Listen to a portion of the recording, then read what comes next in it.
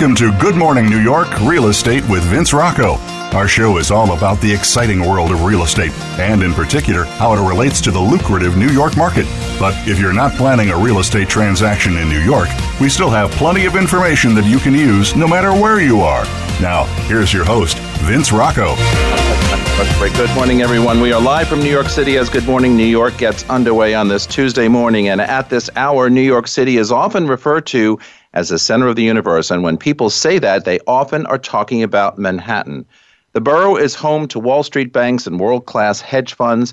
It's a hub for media marketing and advertising. It's a place known for its trendsetters in fashion, culture, music, and movies. And it's where countless men and women have made their mark in real estate, technology, education, and, of course, politics. We have with us today one of those power brokers in New York City who has worked tirelessly to achieve superstar success in our industry. And he is going to join the panel for the full hour this morning, and we're going to talk about all of this. Also at this hour, as millions of New Yorkers file their 2018 taxes, many are feeling the pinch of reduced ability to deduct property taxes from their income.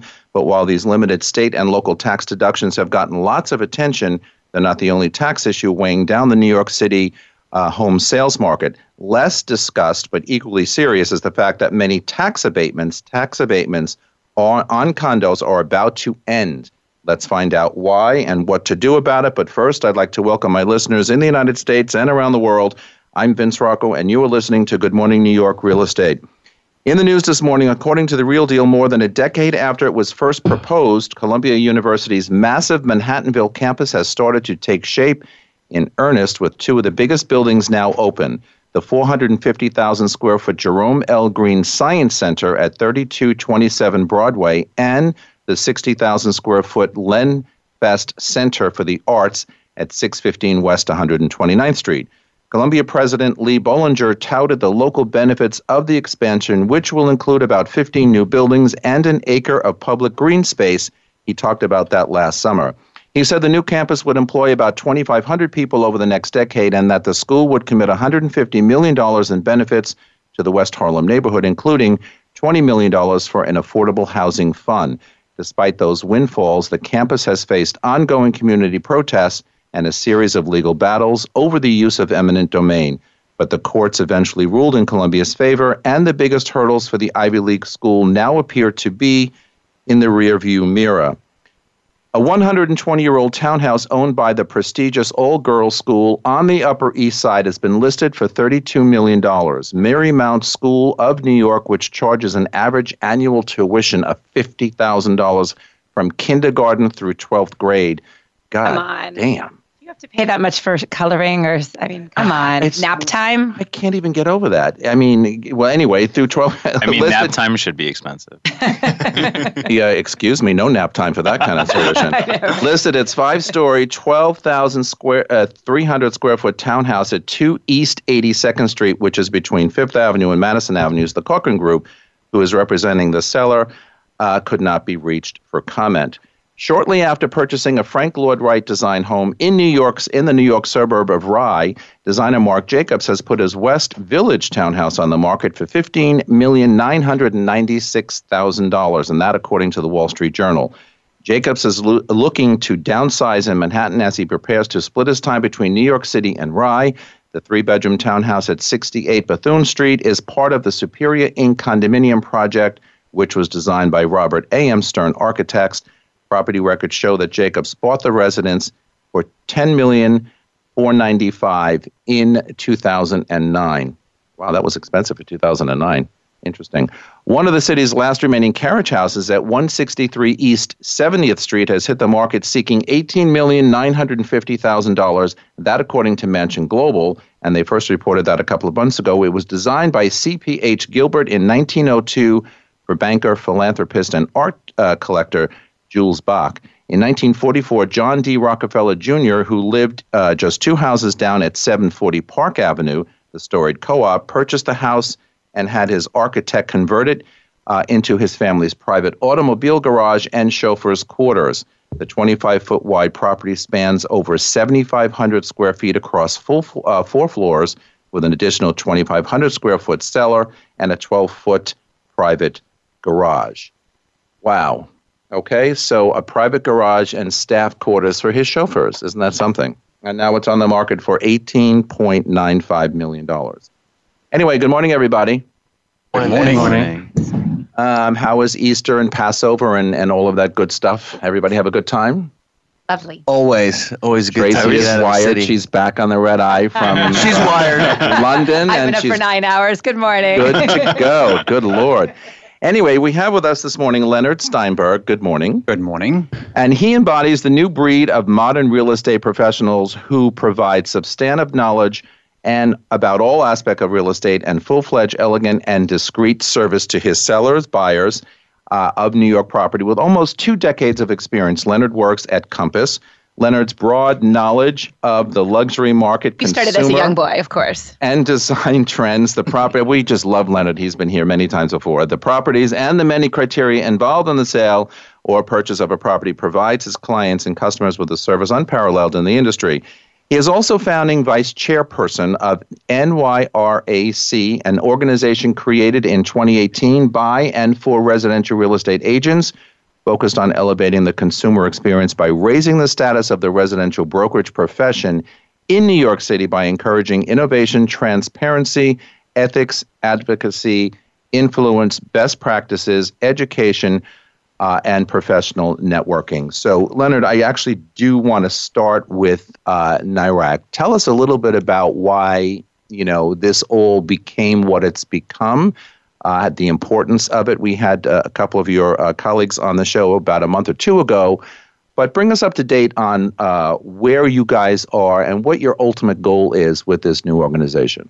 Well, we started the discussion on this organization about a year ago, and it was kind of an organic evolution of a trend that I believe was happening amongst a lot of agents around the city, where we felt there should be an organization that really did represent the best interests of agents.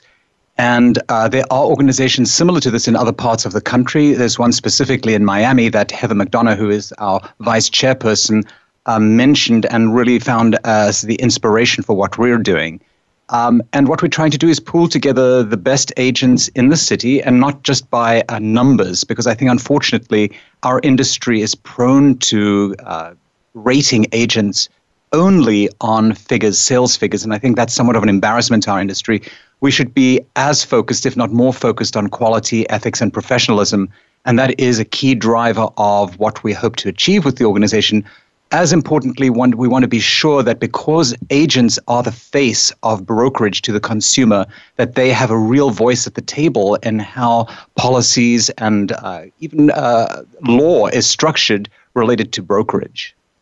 Give us some of the hot buttons that you guys have worked through and have consolidated down to. All right, these are the most important issues of today, based on what you just said. Agent focused, not necessarily numbers focused, or where you fall in the line of all of your fellow comrades. So, what are the hot buttons that you all are looking to address immediately?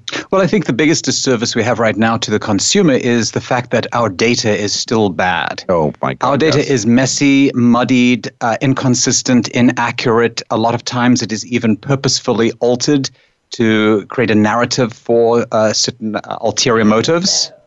Yeah, and so I think it's time for a mea culpa moment. I don't think it's time to punish people.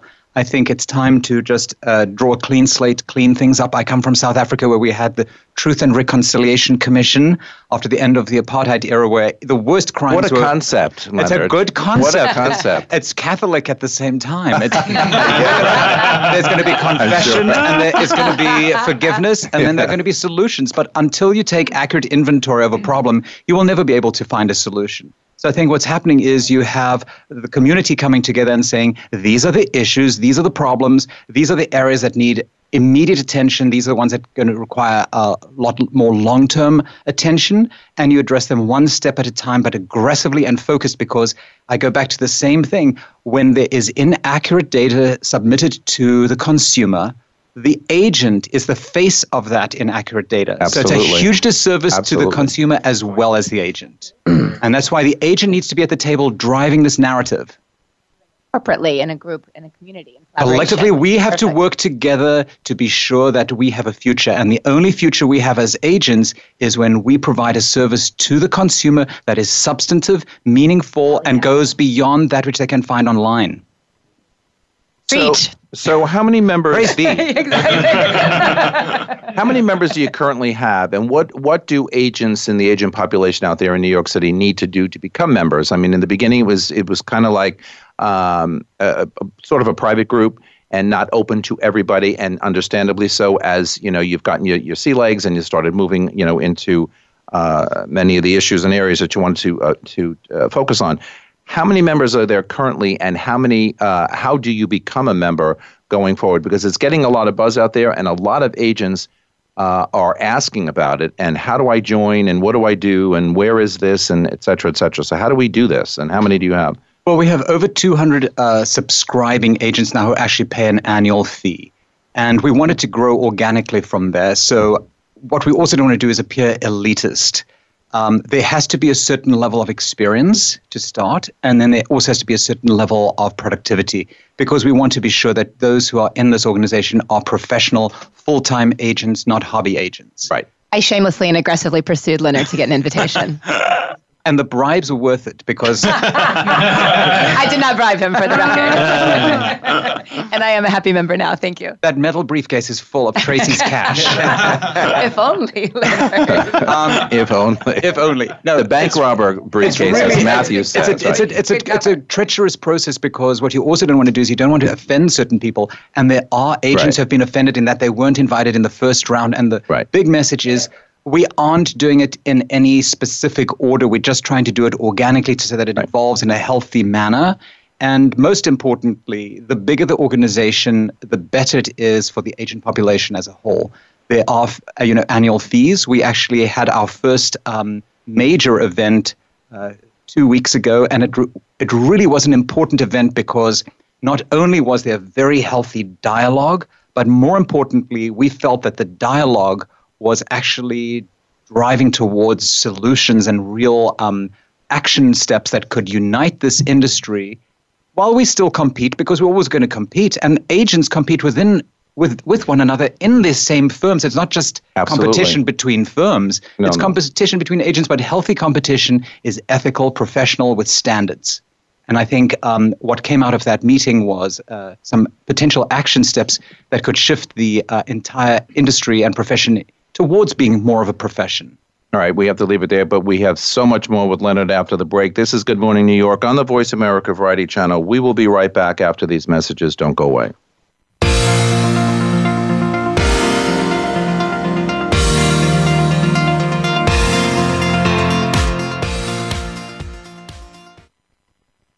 Streaming live, the leader in Internet talk radio, VoiceAmerica.com. It's not easy to make it big in New York City. It's even harder to sustain that success for decades. However, two teams have defied those odds due to their formulas for success. Both have all-star rosters, performing at the top of their game. Each have an undying commitment to greatness, a willingness to evolve, superior training programs, and ownership that invests heavily in their product. It only seemed natural for the world's most valuable sports brand to partner with Halstead, a market leader in the New York metro area, and now proudly serving as the official luxury real estate firm of the New York Yankees.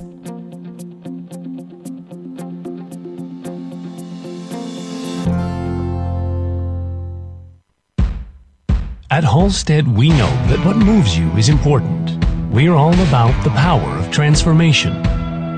We're revolutionizing the way people live and work. We are agents of change.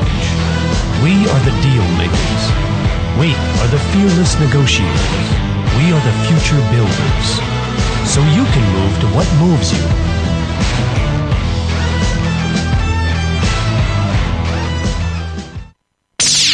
The Internet's #1 talk station. #1 talk station. VoiceAmerica.com.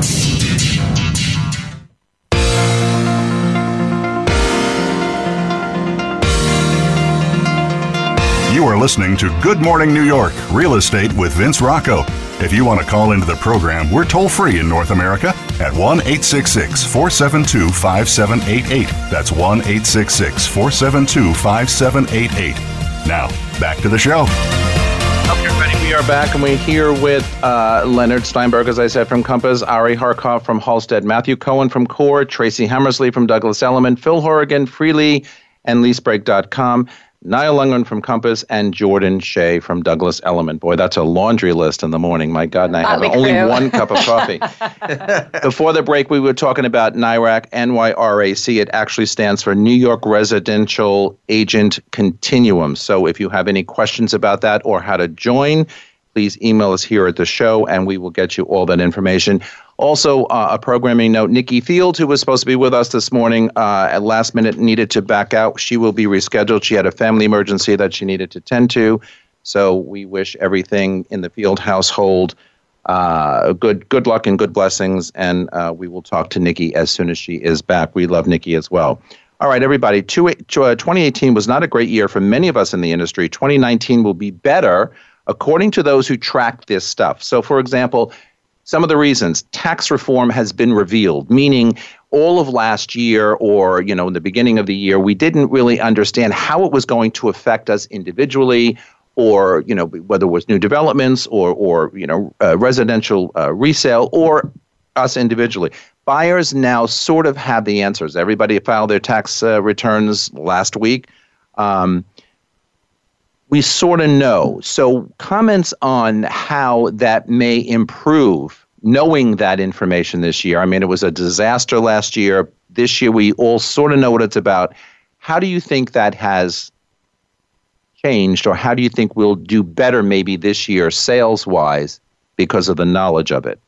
Well, perception is reality, and then April 15th delivers reality. Unfortunately, yes, it does. The press has a tendency to want scandalous headlines because that's what sells. So everyone in the media looks for a scandal, and that is what drives all the narrative everywhere today, which is really tragic because it works against all of us. So correct. I think April 15th rolled around and people recognized that in the limitation on the SALT deduction, there were other potential benefits that offset that. And I think there was a lot of drama, but I do know there are a lot of people who have paid more in taxes, but they probably have earned a lot more, number one, because of improved equity market valuations, also potentially lower interest rates on their general, federal tax rate. But I think the big picture that people are ignoring most is that New York State, for every dollar we send to the federal government, 10 to 15 cents is deducted from that dollar and redistributed to other states around the country. And for the people who yell and scream about New York being such a socialist state, that exact methodology is the definition of socialism. It's taking money from the rich New Yorkers and redistributing it to the rest of the country, and that's called socialism. I put that on an Instagram post recently, and I was fascinated by that. I was going to say, I read that too, yeah. So every dollar that goes from New York to the federal government, then 10 to 15% gets redistributed to other states? Correct. And those 10 to 15 cents, imagine if they were being sent back to New York State, what could happen to our infrastructure, what could happen to our local and state taxes. What about California? Do they do the same with California? Yep. So the two states that are identified as socialist are actually feeding the system for the USA that is probably more socialist than anything else. So it's a real ambiguity that people haven't been discussing that I think needs to be talked about. Why don't we get our money back? I want my money back, frankly. If I'm going to pay a lot of federal taxes, I want it spent on New York State. Leonard Steinberg for mayor of New York City. We've got to start somewhere. So, all right. So It starts here. It starts here. Sales jumped. We all notice in this room and then all of our colleagues outside, sales jumped after the midterms. I mean, not back to the numbers or the stats that were very used to, but they have jumped since the midterms last November. And it seems like there is more interest out there in getting off your seat and getting out there and start evaluating the sales market again and start thinking about buying. Will that continue throughout this year? Well, the problem is you again have a series of very purposeful misinformation coming from the landlord world. The landlord world builds buildings, gets enormous tax breaks, has enormous write-offs in their taxes due to depreciation, and encourages everyone to become a renter. But if you look at the rents, they have gone up dramatically. Yes, in fact, the rents today are at an all-time high in Manhattan again. Because why? People are pulling back from buying. Affordability is, of course, a huge issue.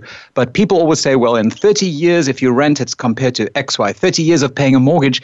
People forget that they don't live to be 50 years old. On average, they live to be closer to 80, which means you're actually renting for 60 years, not 30 years. And the comparison shouldn't be made between 30 years of renting and 30 years of ownership. I have yet to find someone in New York who owns their apartment at retirement who doesn't have money. Whereas I know a lot of renters who at the age of retirement have little or nothing saved up. So maybe it's not the investment that produces 10% a year in return, but it's a forced savings account, and that message is being drowned out by the very smart, much more organized landlords of America. They're brilliant. I also think the rest of this year should be very interesting. I think, I always say to clients and people out there, no one has a crystal ball. Leonard's, arguably one of the, if not the best broker in New York City, in my opinion, quality-wise and numbers-wise. To your point earlier. No, I'm the oldest. But Tracy said he started as a little boy, so, but, none of us have a crystal ball. None of us have a magic 8 ball. So none of us truly know, is the rest of this year going to be great? Is it going to be shaky for whatnot? But all of us have seen an uptick since, as you said, the midterms. And, we can talk about macroeconomics all we want, but at the end of the day, simple New York real estate is, interest rates have remained low. They're going to remain low for a while longer. We know that for a fact. There are facts and there are things that are perception. I also think Ari says this all the time. Sellers have become more realistic throughout the last, 7 to 8 months. Unfortunately, I think what happens when you have news of interest rates like we've had, I think sellers then get push back a little bit. I think they go back into a little unrealisticness. At the same time, I think that hearing all the news about mansion tax and transfer taxes then kind of brings them back to reality a bit. So I think they're almost weighing on the fence about all of it. So I think it'll be really interesting to see what happens. And the other thing, too, so as far as the economy is strong out there. So no recession is imminent, although slower growth is expected. So I'm sorry, Ben, just to interrupt. To what Leonard had said earlier, the media loves to talk about recession. If you'll recall back years ago, it was, the bubble in New York. When will it burst? It was bursting for 5 years before it finally got softer. Where's this recession that people have been warning about in the media for the last year and a half? I think it becomes a bit of a self-fulfilling prophecy, and we need to do something to talk about more messages of positive things, that transactions are being done, that sellers are being more realistic. There is more of a meeting of the minds for the buyers, and that activity is picking up. I agree with Tracy. It's also, if going back to the finance world of what Leonard was talking about, if you're a finance major and undergraduate, just like I was, you take a class called Federal Financial Analytics. And if you are in a state that has this 15% to the dollar, it's one of the first things they teach you. But also one of the first things they teach you is the cycle, the 8 to 9 year cycle. And, I'm so intrigued to go to an undergrad finance class these days and hear what they're talking about with regards to cycles. Like, is that just not a thing anymore? Well, I don't know. It's interesting. I think this is an interesting concept, though. There is a group of people that have made by far the greatest fortunes because of boom and bust cycles. And they enjoy feeding those boom and bust cycles because when the bust happens, it is usually the very wealthy people that have access to capital. Yeah. Number one, the banks are going to finance. And number two, they've saved their pennies because they've made a fortune. Mm-hmm. They can go in and buy 50 cents on the dollar. That decimates the other 80% of the country. And it really puts people out of business. It's really a horrible system. So slow and steady is maybe something we should celebrate rather than allow the evil forces to encourage boom and bust cycles. Because I do think there is something to be said about that. I also think we have to be careful with the growth we've seen in the last year and a half. When you go out today with a credit card and buy a Rolls Royce for $500,000, people will look at you and say, wow, you're rich. But you also have to pay back that $500,000. So you aren't really rich. We have to be wary that we borrowed an additional $1.5 trillion to fuel $1.5 trillion worth of growth. The $1.5 trillion worth of growth was paid for with a credit card that has interest payments that has to be paid back. Let's not forget the big picture. And lots of interest payments. We also borrow that money during boom times economically. But on the plus side, the rewards points of that credit card is pretty great. That's a lot of miles. We all like our miles. The U.S. job growth was strong in March, averaging 211,000 jobs added in the past year. That's a lot of jobs. So it gives you, peace of mind to know that the economy is strong, the job growth is strong. Yeah. Unemployment is 3.8% in the U.S. and 4.2% in New York City. I mean, that's outstanding. It's outstanding. Tremendous. Outstanding. Despite the Amazon debacle. Which is unusual then that, again, this is the first time, I think, since any of us in this room have been in the business that the real estate market has not been in lockstep with a booming economy and that's what I'm getting. That's because what I'm getting at. Go ahead. in New York City, for the most part, are dealing with a very wealthy consumer. They're a very wealthy consumer and they're very smart. And what they saw was extreme inflation in pricing. They saw interest rates climbing, and they said, this is going to change. So we needed a correction. And the great part of it is here you had the natural economic forces at play rather than a government step in or an explosion where they withdrew from the market, prices came down, and they stepped back into the market. And I think that's a very healthy sequence. I was I'm a big believer in ultimately the facts on the ground will dictate the market. That's just kind of my belief. So I believe the media does have a narrative and these other things do play in. But ultimately, there's a lot of inventory out there. And when you have educated buyers going out there and the apartments are just staying on the market, what do they think? Okay, I have a little time on this. I can negotiate. But I remember, we've all been in the booms and busts, I believe. And you remember that when things get tough out there, meaning there isn't a lot of inventory, and the word starts to spread that this apartment went in 2 days and this went in 3 days, then prices start to go up again and the cycle starts again. So I do believe that there just is an inventory problem. Part of it is that the economy is doing so well or has done so well over a long period of time that these developers built a lot of inventory. And we're still the same stuff is the big problem. Absolutely. A lot of the same stuff is too. And so now the economy is still expanding or doing well, and there's a lot of inventory out there. Normally, at this point, we would be hitting a recession, and it would be in sync, but the economy is still doing well, but there's a lot of inventory out there. Well, again, total wages are up 5.2% in the last 12 months. That's significant. New unemployment claims are the lowest since 1969. These are incredible. These statistics are amazing. Well, that is the biggest issue related to entitlements, because the biggest problem we have economically in the country is entitlements that are unfunded. So the more people working, the more funding you have for the entitlements, which should be the biggest celebration of all. New York City employment is up 1.7% the past year in New York City. So you've got all of the good indicators in our favor. And so one wonders, how long then will it be for the New York City marketplace real estate marketplace to really catch up with all of these stats and with all of these numbers? And, I hate to say, return to the heyday, because one would say, well, what is the heyday? Or when was that last? But, how long does it take for us to get, back to that point? The Fed has put future rate hikes on hold. Okay, so no inflation concerns, and buyers probably made the right decision, I think, to kind of sit back a little bit, wait. They're much smarter than we think they are. Flush it out. They're much smarter than we think they are. Being guided by smart brokers, clearly. Exactly. All right, we got a lot more to talk about. We're live from Blast Off Productions here in New York City. This is Good Morning New York on the Variety Channel for Voice America. We are coming back. Don't go away.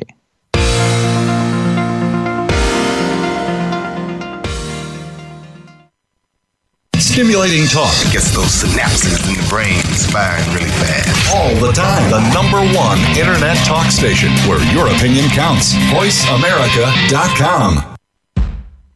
At Halstead, we know that what moves you is important. We're all about the power of transformation. We're revolutionizing the way people live and work. We are agents of change. We are the deal makers. We are the fearless negotiators. We are the future builders. So you can move to what moves you.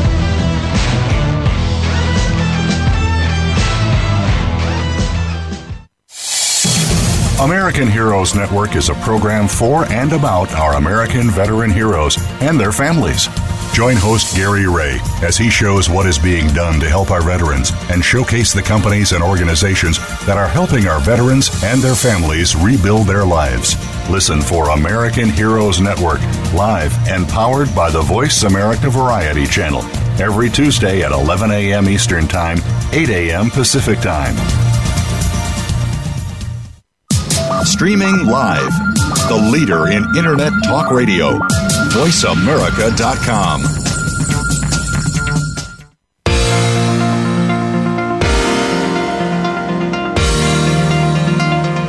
You are listening to Good Morning New York, Real Estate with Vince Rocco. If you want to call into the program, we're toll-free in North America at 1-866-472-5788. That's 1-866-472-5788. Now, back to the show. We're back, and we're here with Ari Harkov, Matthew Cohen, Tracy Hammersley, Phil Horrigan, Niall Lundgren, Jordan Shea, and Leonard Steinberg is with us also. All right, let's talk about Wall Street bonuses. They were $27.5 billion. I have to tell you something. This number really, I couldn't believe it the other day. $27.5 billion in bonuses to Wall Streeters in 2018. Down from 17, but still second highest figure since the financial crisis of 2008, 2009. Profits were up 11% in 18, despite a stock correction, which was very volatile last year at the end of the year. So again, all of this money is out there. And what does the Wall Street bonus, money really represent to us here in New York City? Lots of real estate purchases, and certainly also in the secondary markets like the Hamptons and upstate New York and Westchester, homes, pied-à-terres, so forth. So where is all this money going currently, or where did it go? Because it hasn't been spread around the real estate market just yet. Are they still sitting on it, and why?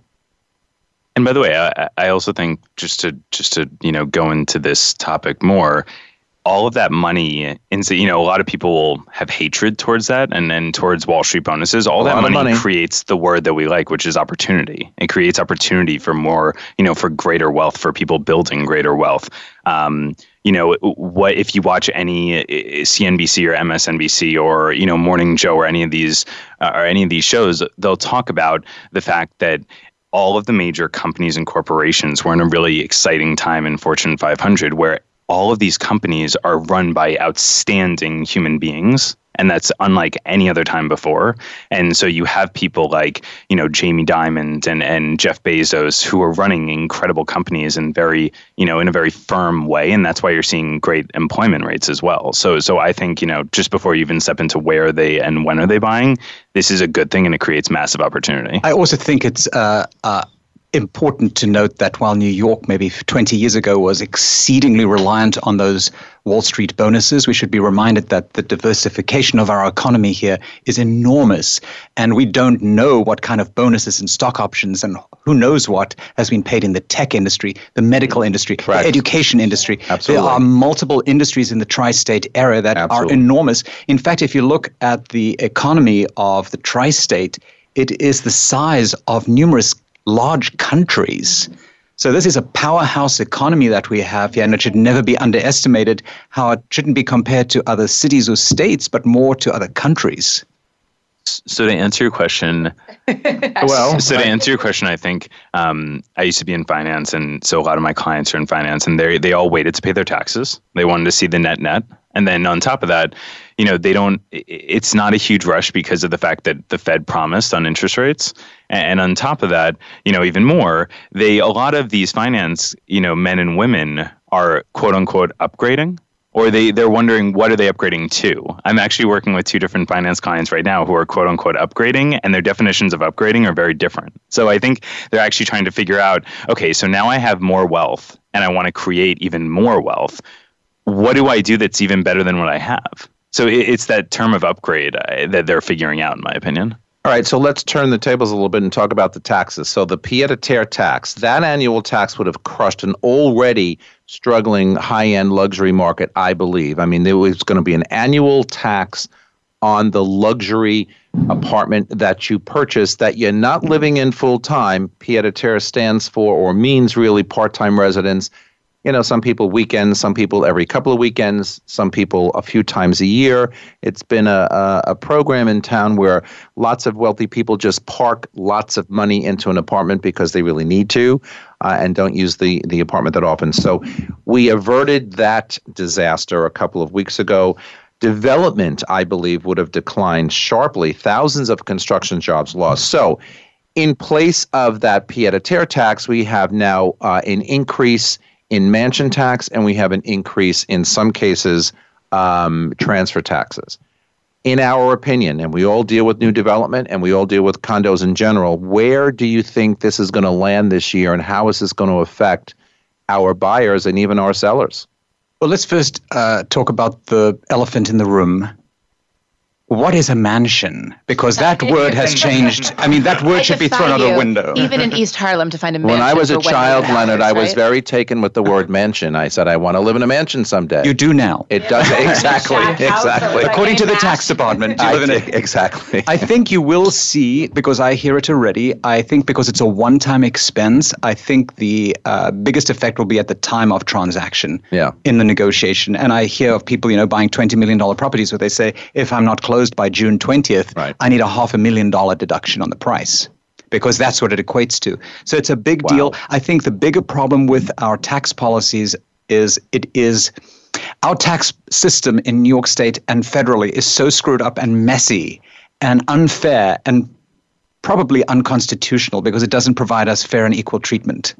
The volume of breaks that are given to a select few people at the expense of everyone else is outrageous. And worse than that, I think our leadership, when you look at a Mayor de Blasio, whose real name, by the way, is Warren Wilhelm, just so you know. I thought it was Mayor de Blas. Yeah. Well, he owns 2 townhouses in Brooklyn that are worth combined about $3 million and pays a total of about under $8,000 a year in taxes. For both. Find me a property anywhere else in New York City at $3 million that is paying $8,000 a year in taxes. And yet here you have leadership talking about an unfair tax system. He should be talking about his own unfair tax system, or at least addressing it.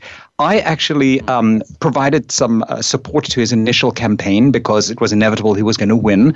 And I thought some of his messages were very good. And he said face to face to me, I promise I'm going to address the tax issue in my second year. Well, it's many years later and he hasn't. And the only tax thing he has addressed is applying more taxes to a select few at the expense of everyone else, because it's all about buying votes. The minute we get elected officials out of office because they just want to buy votes is the minute we'll get it right. Absolutely. I agree with at the transactional time. I also think that this is something, because it is a one-time payment. I do think once the market and the public digests it, I don't think it will be as big of a deal, but I do think it is going to be a big deal for a while because the public takes a while to digest things, and it's not the actual amount. I think it's the principle of it. It's not helping affordability, let's put it that way, because everyone yells and screams about affordable housing, and yet they add a mansion tax on, thinking that someone who's buying a $3 million apartment is getting a 20-bedroom mansion in the sky. They aren't. They have the biggest mistake of the tax system is it makes no accounting for cost of living. But Leonard, you touched on it before when you said that potential buyer, if he doesn't close by June 20th, may be looking for a $500,000 reduction in price. So question is, will buyers be out there looking for price adjustments post July 1st? I've never seen a buyer not look for a price adjustment. Well, no, very true. But another reason why they're going to say, listen, we're past July 1st. Now these new tax, rules are in place. Maybe the purchase price is wrong. I don't know. If they're listening to the show, they will be. Yeah, exactly. I mean, has it affected any of your business so far since it's been announced a couple of weeks ago, where buyers say to you that you're out there, geez, this new mansion tax, or geez, this new transfer tax? I don't think people have actually realized yet. I think it's just kind of out there. But as Matt said, it does take people a lot of time to really absorb. And what does this mean for me? I think we will be seeing it, but I haven't yet. I was going to say, we are seeing buyers and sellers discussing it, absolutely. The way I think about it is city. So, in the 1970s, New York City was on the brink of bankruptcy. 100%. In the late 1980s, we had, a stock market crash. In the early 2000s, we had the dot-com bubble burst, and we had 9/11. And then obviously in 2008, we had Lehman Brothers and the whole financial system collapse.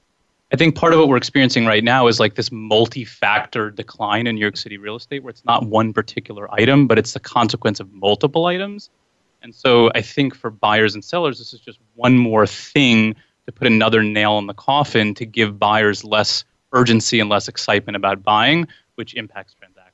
Like Trump was elected, tax reform, now we have rising transactional costs, we have too much inventory on the high-end luxury condos in Manhattan. We have too much inventory. One issue after the next. Yeah. It's just one more thing in and of itself. I don't think it's consequential, but when you add all the factors up, that's what impacts the market. I also think you have to, on the other side of the equation, look at the extraordinary careers that are built in New York City that cannot be built probably anywhere else in the world. It is a global center, the likes of which doesn't exist anywhere else. I mean, London comes kind of close, but it's really not New York City. Right. And I do think New York City cannot be compared to Los Angeles or Miami or Houston or Dallas.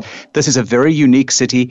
There's an enormous price to maintain a city like this here, but I think there is an enormous amount of corruption in the system. And until you have new leadership, it won't change. So I think what's going to happen is things usually sway to one side and then people realize what's going on, and it sways then to the other side because you get new people in power.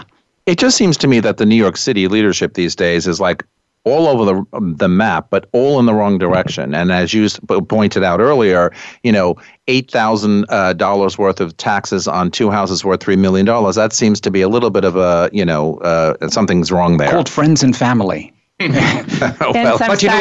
there you go. I mean, it's like so.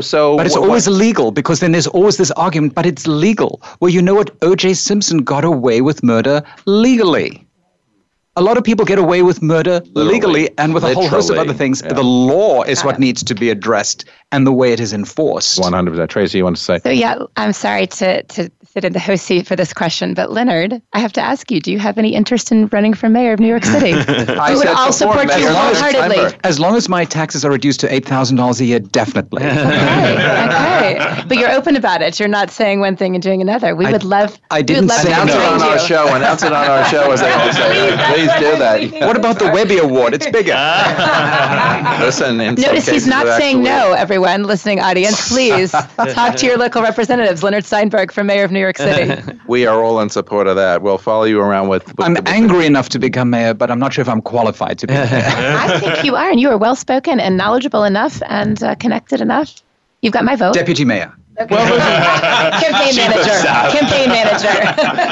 So before we go to commercial, with all of this said and all of this understood, we all kind of see things obviously differently than our buyers and sellers do. As Matt said before, it takes them a while to kind of get with the program. So what do we do currently to help our buyers, in most cases, understand what may be happening? I mean, a lot of us say, well, I don't necessarily want to think about telling them about the transfer tax or the mansion tax increases after a certain date, but then I feel compelled to want to do that because it's only going to hurt them at the end and potentially have reasons to have one more reason to ask for a price reduction, and that may or may not happen, right? The basics of being a really great broker should never change. It's knowledge is power. Right. Know everything to a T, as Tracy said, be value add. What Ari was saying is that, along with perception being a huge factor that drives buyers and sellers, the other thing is complications. No one likes anything that's complicated, a purchase that's complicated, a sale that's complicated. No one likes that. So know the complications to a point where you can truly map it out for your client and make them feel like it's not as complicated. When it's time to make a hire for a new small business, naturally you want to find the best person for the job. Odds are that person is on LinkedIn. LinkedIn Jobs make it easy to get matched with quality candidates who make the most sense for the role you're casting for. LinkedIn Jobs use knowledge of both hard skills and soft skills to match you with the people who fit your role best. People come to LinkedIn every day to learn and advance their careers, so LinkedIn understands what they're interested in and looking for, which means when you use LinkedIn Jobs to hire someone, your matches are based on so much more than a resume. Your LinkedIn Jobs job matches are based on skills and background, sure, but also interest, activities, and passions. Everybody wants to know, just like the rest of social media, who you are and what you do. Matching lets you quickly get a group of the most relevant, qualified candidates for your role. That way you can focus on the candidates you want to spend time talking to and make a quality hire you're excited about. Customers rate LinkedIn Jobs number one in delivering quality hires. So post a job today at linkedin.com/Vince and get a $50 off your first job post. That's linkedin.com/Vince. Terms and conditions apply. You have to leave it there. We'll be right back after these messages. Don't go away.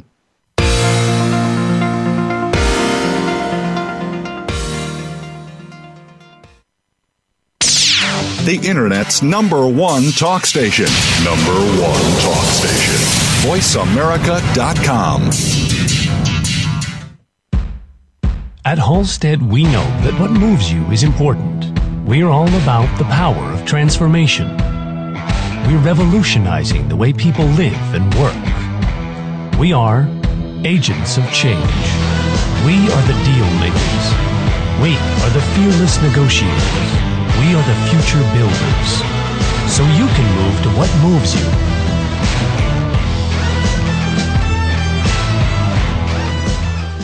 It's not easy to make it big in New York City. It's even harder to sustain that success for decades. However, two teams have defied those odds due to their formulas for success. Both have all-star rosters, performing at the top of their game. Each have an undying commitment to greatness, a willingness to evolve, superior training programs, and ownership that invests heavily in their product. It only seemed natural for the world's most valuable sports brand to partner with Halstead, a market leader in the New York metro area, and now proudly serving as the official luxury real estate firm of the New York Yankees.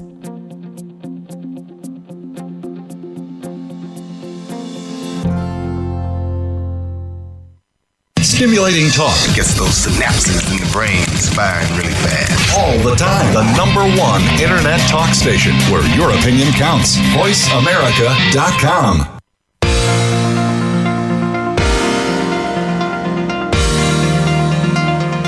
You are listening to Good Morning New York, Real Estate with Vince Rocco. If you want to call into the program, we're toll-free in North America at 1-866-472-5788. That's 1-866-472-5788. Now, back to the show. And I want to talk a little bit about the tax abatement situation. As millions of New Yorkers, as I said at the top of the show, filed their 2018 taxes, many were feeling the pinch of a reduced ability to deduct property taxes from their home. But while these limited state and local tax SALT deductions have gotten lots of attention, they're not the only tax issue weighing on the minds of condo owners here in New York City. Less discussed but equally serious is the fact that many of these abatements, tax abatements, on recently in the last 10, 15 years, New York City condos are beginning to expire. We all work in buildings where we know that that's happening.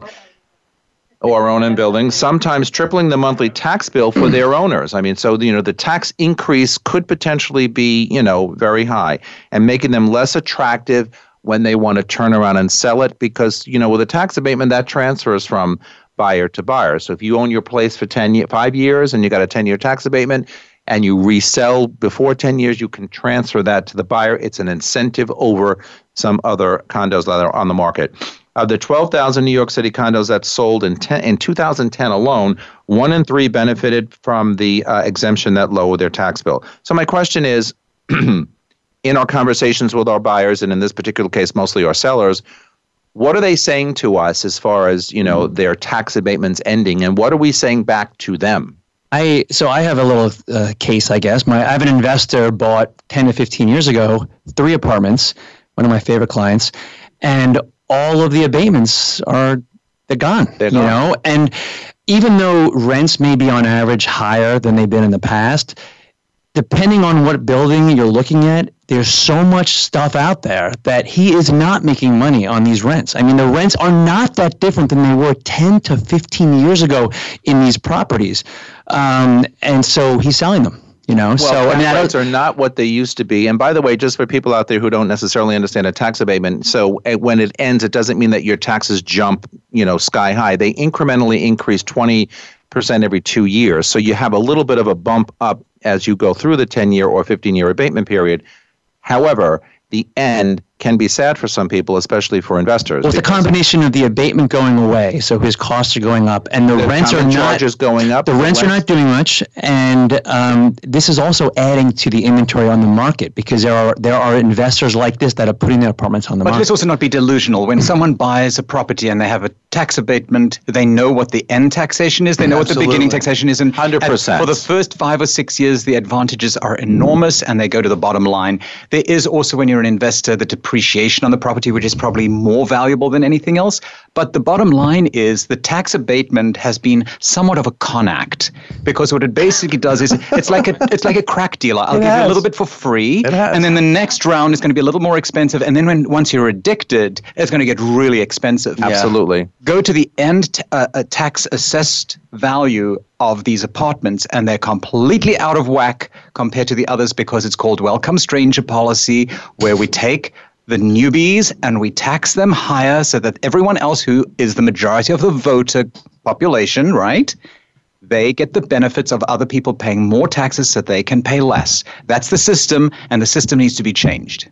Also, abatement aside, we are just in a time right now in New York where tax lots are high. I mean, tell me a property that you see in Manhattan that does not have high monthlies. I mean, I had a client recently that I took to Hudson Yards, and she said, more emphasis on you becoming mayor. But no, I mean, I took a client to Hudson Yards, and she said, wait, this has an abatement? Like, the monthlies are still really high, even though there's an abatement. I think you're going to see a lot of people leave Manhattan, over the next years, just like they have been, going to Brooklyn, going to Long Island City. These, boroughs that are outside Manhattan have very low monthlies, and people are very interested in that.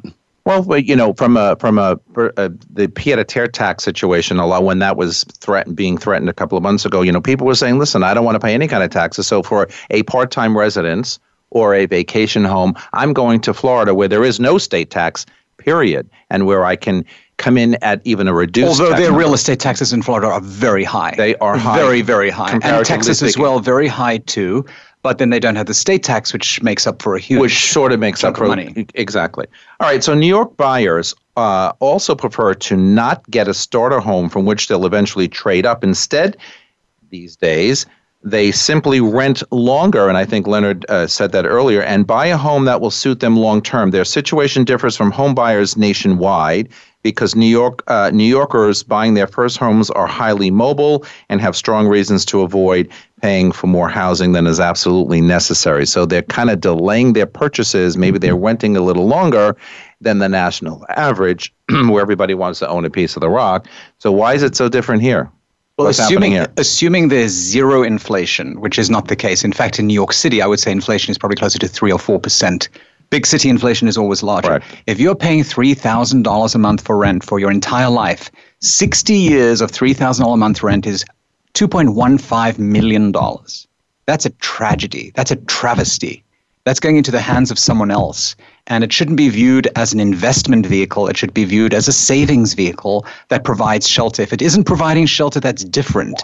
It's not like you're buying a fancy collector car in the hopes of it escalating in value.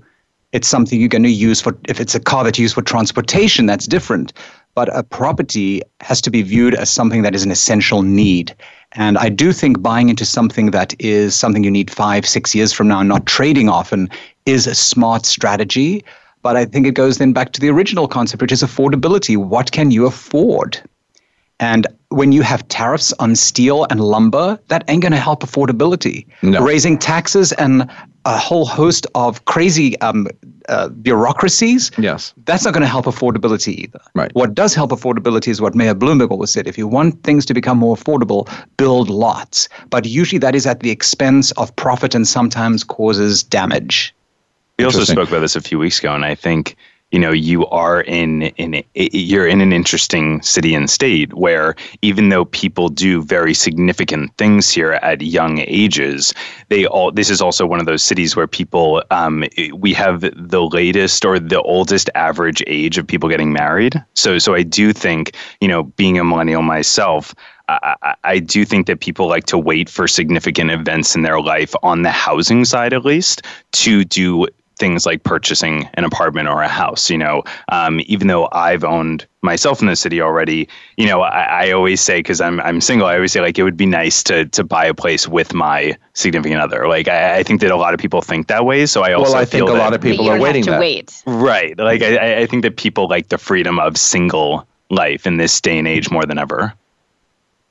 How does that translate, though, in the long term? I mean, like I said, like you just said, people are putting off buying because they have all these thoughts, and the millennials prefer to travel, first and foremost, et cetera, et cetera. My biggest question, we've got 2 minutes left. My biggest question is, so how does our elevator pitch change when we think long term? The problem is we think short term all the time, and the world is encouraging us to think short term because it's a benefit to them.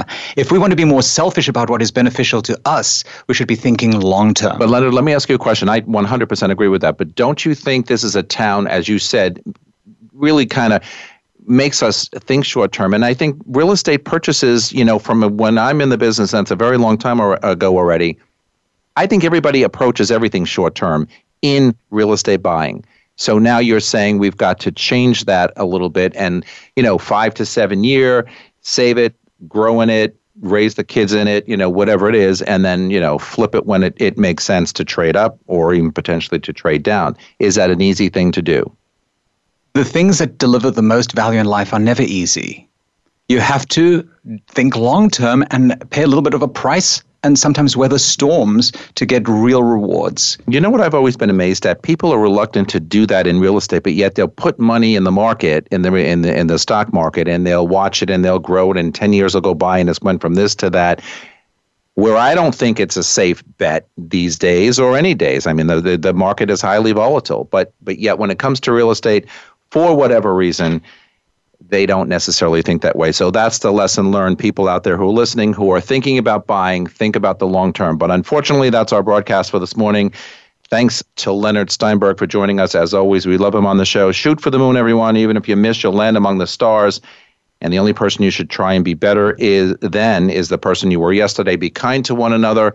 And for all of us here at Voice America all around the world, thanks for joining us, and we will see you next week. Goodbye, everybody.